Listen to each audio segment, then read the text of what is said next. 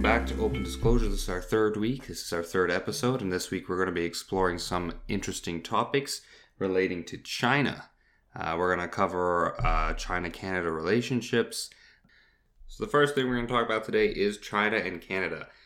Recently, Canada arrested the chief financial officer for Huawei, Ms. Meng Wanzhou, under request for the U.S. for apparently breaking some rules regarding Iran sanctions, like selling U.S. components to Iran. This arrest actually led to some unrest in Beijing, obviously, since we've been hearing about it in the news. It's become kind of a big deal. In China claims that Meng did nothing wrong and that there's no reason for Canada to have arrested her. Following this up, it seems that China has retaliated in that arrest case by detaining two Canadian citizens at first, claiming that they had endangered national security in some way, but the reasoning behind it is unclear. One of the people they were detaining there is Michael Korvig, who is a diplomat on leave, and the other is Michael Spavor, an entrepreneur. As of yet, they have not been charged, and Beijing has been very vague on the details to those arrests. These two have had limited access to consular services in China. First, who exactly is Meng? She is the daughter of Ren Zhengfi, founder and president of Huawei. He was also an ex-military officer for the People's Liberation Army as well. Meng has kind of an interesting story behind her too, because recently in 2017, Forbes had actually ranked Meng as 8th in the list of outstanding businesswomen in China, and she was for a while a permanent resident of Canada from the years 2001 to 2009. Aside from those facts that we know from her, she's been known to be a mysterious person and really hasn't made much of an appearance, even despite her position in the media of any sort. Although it was strange to hear, there was some reports on Meng after she had her hearing and found out that she was going to have to go through this whole court process between the US and Canada, and they're still waiting on extradition order from the US to actually continue the extradition process on the Canadian side. She actually stated that she was going to plan to apply to study for a PhD in business administration at UBC while the court process carries on. Another weird thing to note too is that Huawei at around the same time also donated $3 million to UBC to fund 5G research. I don't know exactly what to think of that, but take of it as you will. But back to our main topic of discussion today. So on top of the arrest of Meng and the bail hearing and everything on top of that, so the Chinese officials detained two Canadians, and after that they haven't really been heard much from. They've kind of disappeared into the system. And then recently there was also another, not necessarily an arrest, but they brought back a person by the name of Robert Schellenberg on drug trafficking charges, trying to get apparently 200 kilograms of meth to Australia. He had already had a court decision that was decided, a 15-year sentence, but right after the arrest that came through with Meng, the Chinese courts brought him back in, and apparently now they have sentenced him to death. The courts are also able to add a buffer time in there for about a year or two before he's allowed to, or before they take him and sentence him. But there was no such event in this case, so they could technically take him at any time within the next few weeks, or wait even longer to do it at a later time. Oddly enough, the Chinese government is claiming that all these arrests and detentions, because they also detained about 13 Canadian citizens recently, they're saying that none of these things are because of Meng's arrest, but at the same time, there are also newspapers that are Chinese-run state official newspapers stating things like if countries forgot Chinese laws and interests that need to be respected, that Beijing would have to remind them.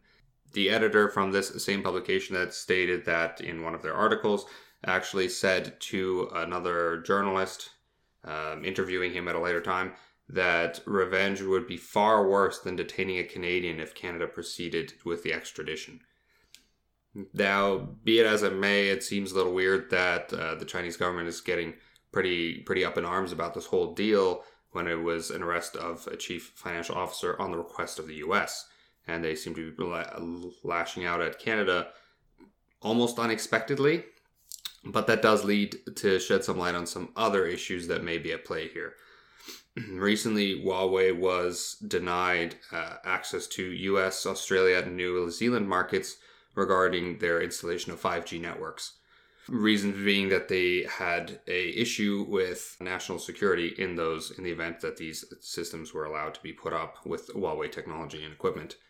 Canada has not yet put anything forward saying that we would not allow Huawei's technology in the country, but it seems to be moving towards the fact that China is getting a little uneasy that we may be looking towards rejecting Huawei's equipment in the installation of new 5G networks in the future. So these are some pretty harsh jabs being thrown around between China and Canada at the moment. China has recently gone as far as to say that there's white supremacy in the West, and that this is just an overexcitation of unnecessary fear.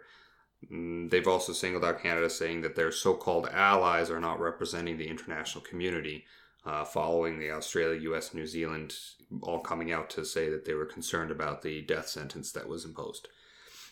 And to make matters worse, President Trump in the U.S. also threw his input into the situation, saying that he may intervene in the Hmong case if it could help him strike a better deal with China with trade, with the trade tensions that are going on in the U.S. right now.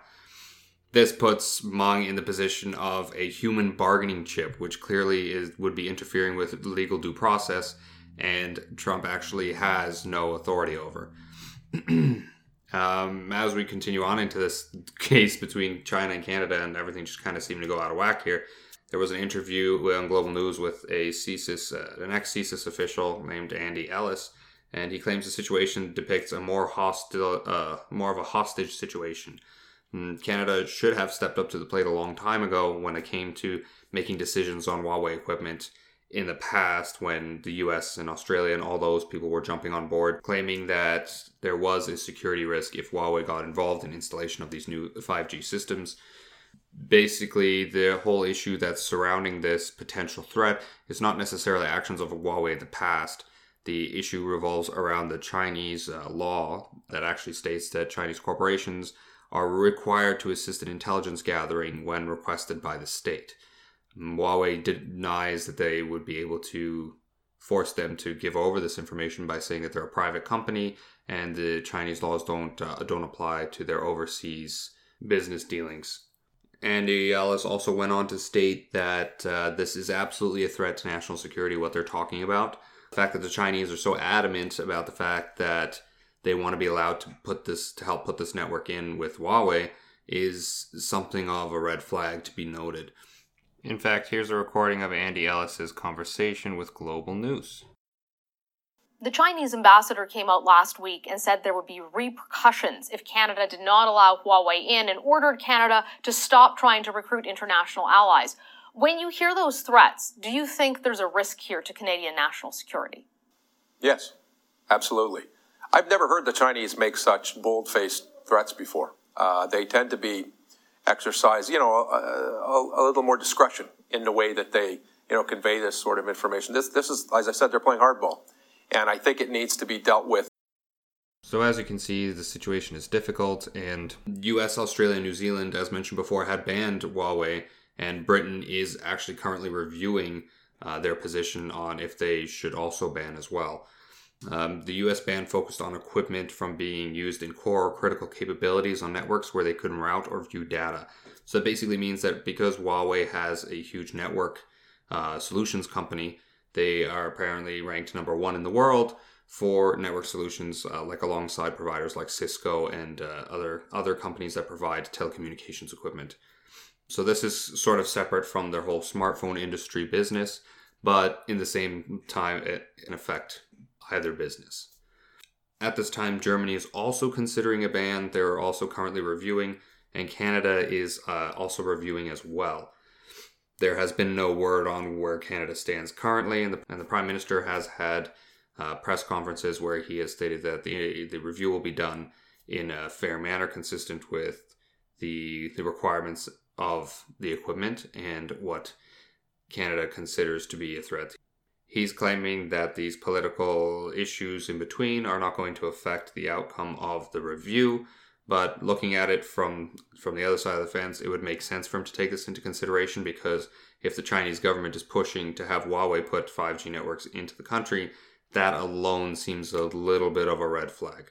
And we'll go on to discuss later why that might be an issue and why do we even care if they're in those networks.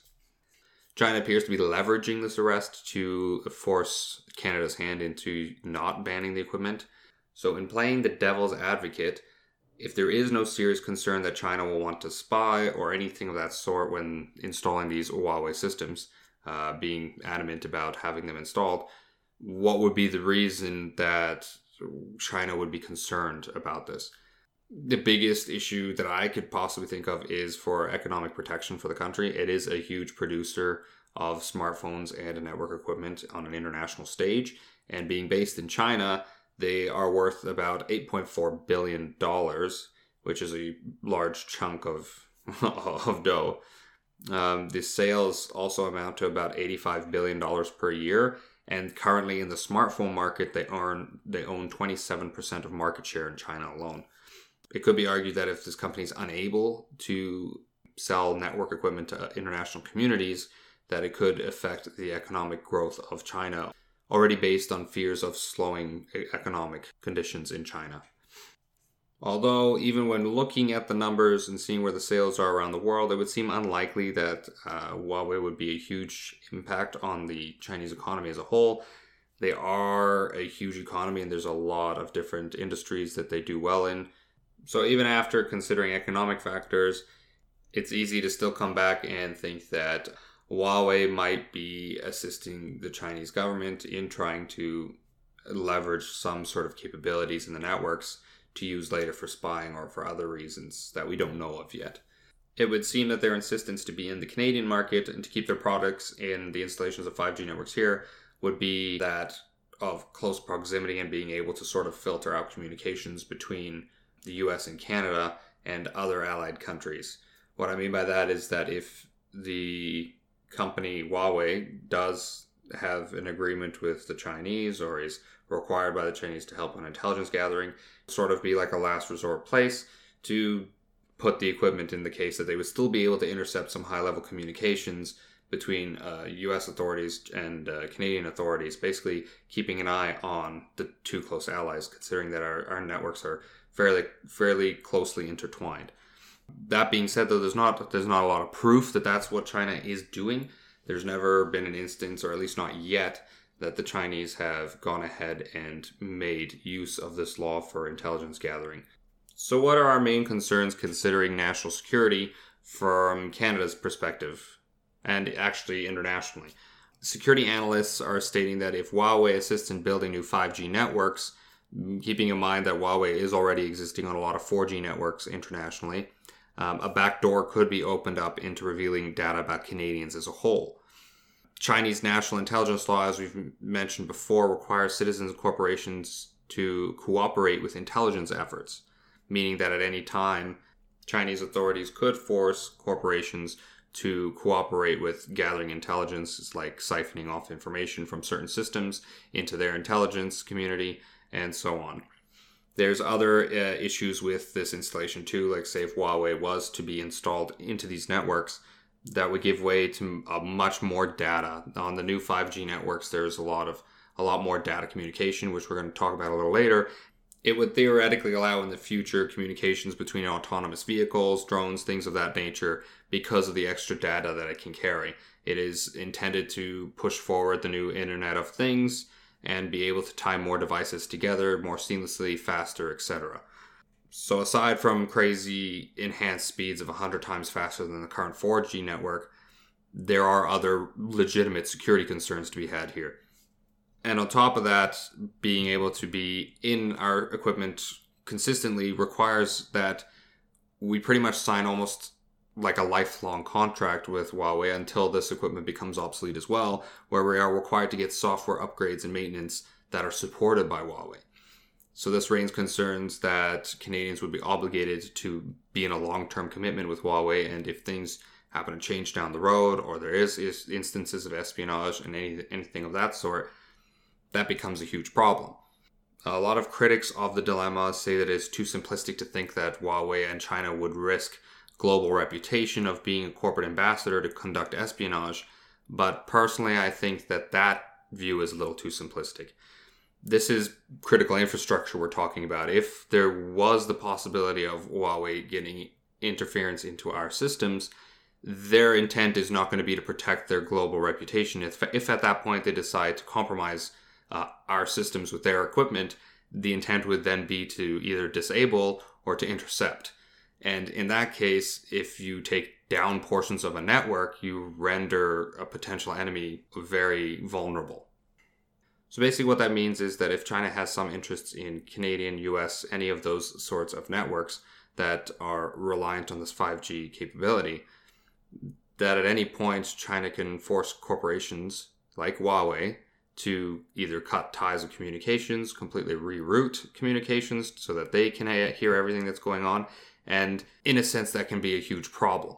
There's a lot of information that would travel across those networks, especially if we get to a point where autonomous vehicles become a common thing, and where they are trying to communicate with each other on roadways, through to each other, to actual like sensors on the roadway, which are not unheard of concepts. If there was the potential to interfere with any of that, you could do serious damage to critical infrastructure in a very short period of time. Now, to alleviate those concerns, Huawei is also saying, again, that they're a private company, they have no obligations to Chinese security laws and anything of the sort. But then you look into cases like Poland, where Huawei actually had one of their sales directors arrested for spying charges.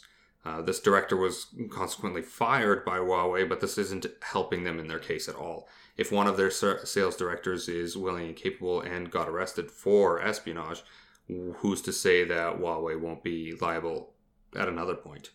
I suppose it's kind of jumping the gun there, because any country could theoretically participate in that kind of espionage at any company at any time. But the fact that it's Huawei at this point in time, after all this controversy is being revealed to the world, it's kind of crappy timing. So bringing this towards our US counterpart side, since the US was the one that asked for this extradition to take place, and for us to arrest Meng while she was on transfer in Vancouver International Airport before heading on a plane to go to Mexico, it's important to take a look at the US side of this. What does the US have to gain from this, and why are we stuck in the middle, or why didn't they do anything about it? Anything along those lines. So looking into the whole US side of the ordeal, some believe that Trump was the one that ordered the extradition request as a way to bring pressure to China to further trade concessions, according to an article by HBR. Although they also note that this is very unlikely, mainly due to the timing of the arrest, because Meng's travel would have been unpredictable, and the president would have not known in advance that an arrest was even possible, let alone ordered it to happen. Also, arresting somebody at that level would probably tank trade talks, not make them any better. Others also believe that U.S. has a vendetta against the company and got carried away, and that this is just an overblown issue raised by the administration. Counter to that, though, although it's true that U.S. has concerns about the company, they're not unfounded. As noted previously, the president is an ex-military officer for the People's Liberation Army, so he still apparently has close relationships with the army and Chinese security agencies, although at the same time claiming that they have no ties to the Chinese government. Seems a little sketchy. And on top of that, the company Huawei itself has benefited from Chinese contracts, subsidies, protection, and some reports of government-sponsored hacking of foreign tech companies and the US government. That last part has not been wholly confirmed, but even just the suspicion of that is enough to raise flags. The warrant for Meng's arrest also was out for a bit of time prior to her arrest, and the FBI was tracking her movements and some other executives at the same time. So basically what that's saying is that it's very unlikely that there was any sort of vendetta by the US, or that the president himself had ordered it to, boost his efforts in trade. And unlike Trump has stated, he can't actually intervene in any of this. It would be an interference of judicial process. Basically, it all boils down to why is China so adamant about Huawei being in, and why is China so upset that we've arrested the CFO when it was on the US's request. This whole situation is very, very, very big and complicated, it seems. But the main issue boils down to national security concerns and why they're doing what they're doing. After looking through the facts, after seeing what side of the fence the company and the Canadians and basically what the Five Eyes intelligence agencies are looking at, is that there are legitimate reasons to be concerned for national security purposes. Personally, I think that if you're going to go ahead and get a technology that's new, like a 5G technology that's part of critical infrastructure, that it's probably better to go with somebody that isn't as controversial to install that equipment. Yes, relationships can still change over time, whether that be the US, whether it be Britain, Australia, New Zealand, whoever, but those countries are much less likely in the long term to have any reason to spy. And in the case that they do spy, it's for their own intelligence purposes. There would be no military action. So that basically wraps up the Huawei, CFO, China, Canada, US trade dispute thing going on. But there's still a lot that we don't know, and there's a whole review being done. I definitely agree with the CISA specialist, Andy, that Canada should have been ahead of the game, and they should have been ready to respond to this as opposed to wait for something like this to happen and now have to either scramble to figure it out or try and simmer tensions and end up in a boat that they don't want to be in the first place. Now, I was planning on doing a full section on Chinese technology and science and if they can be the next superpower as well in this episode, but since we got a lot of information on the CFO arrest and Huawei and all that fun stuff and the China-Canada tensions, there wasn't enough time to go over all that, so I'm going to save that for our next episode. So stay tuned for our China Part 2. Can China become a science and technology superpower in the future, or are they already? So that's all for Open Disclosure today. I hope you join us next week for our China Part 2. Don't forget to like us on Facebook, follow us on Twitter, Instagram, any of those places you want to see us, and we look forward to seeing you next time. If you guys have any questions, email us at opendisclosure@silversmedia.com. Just look it up on our pages, and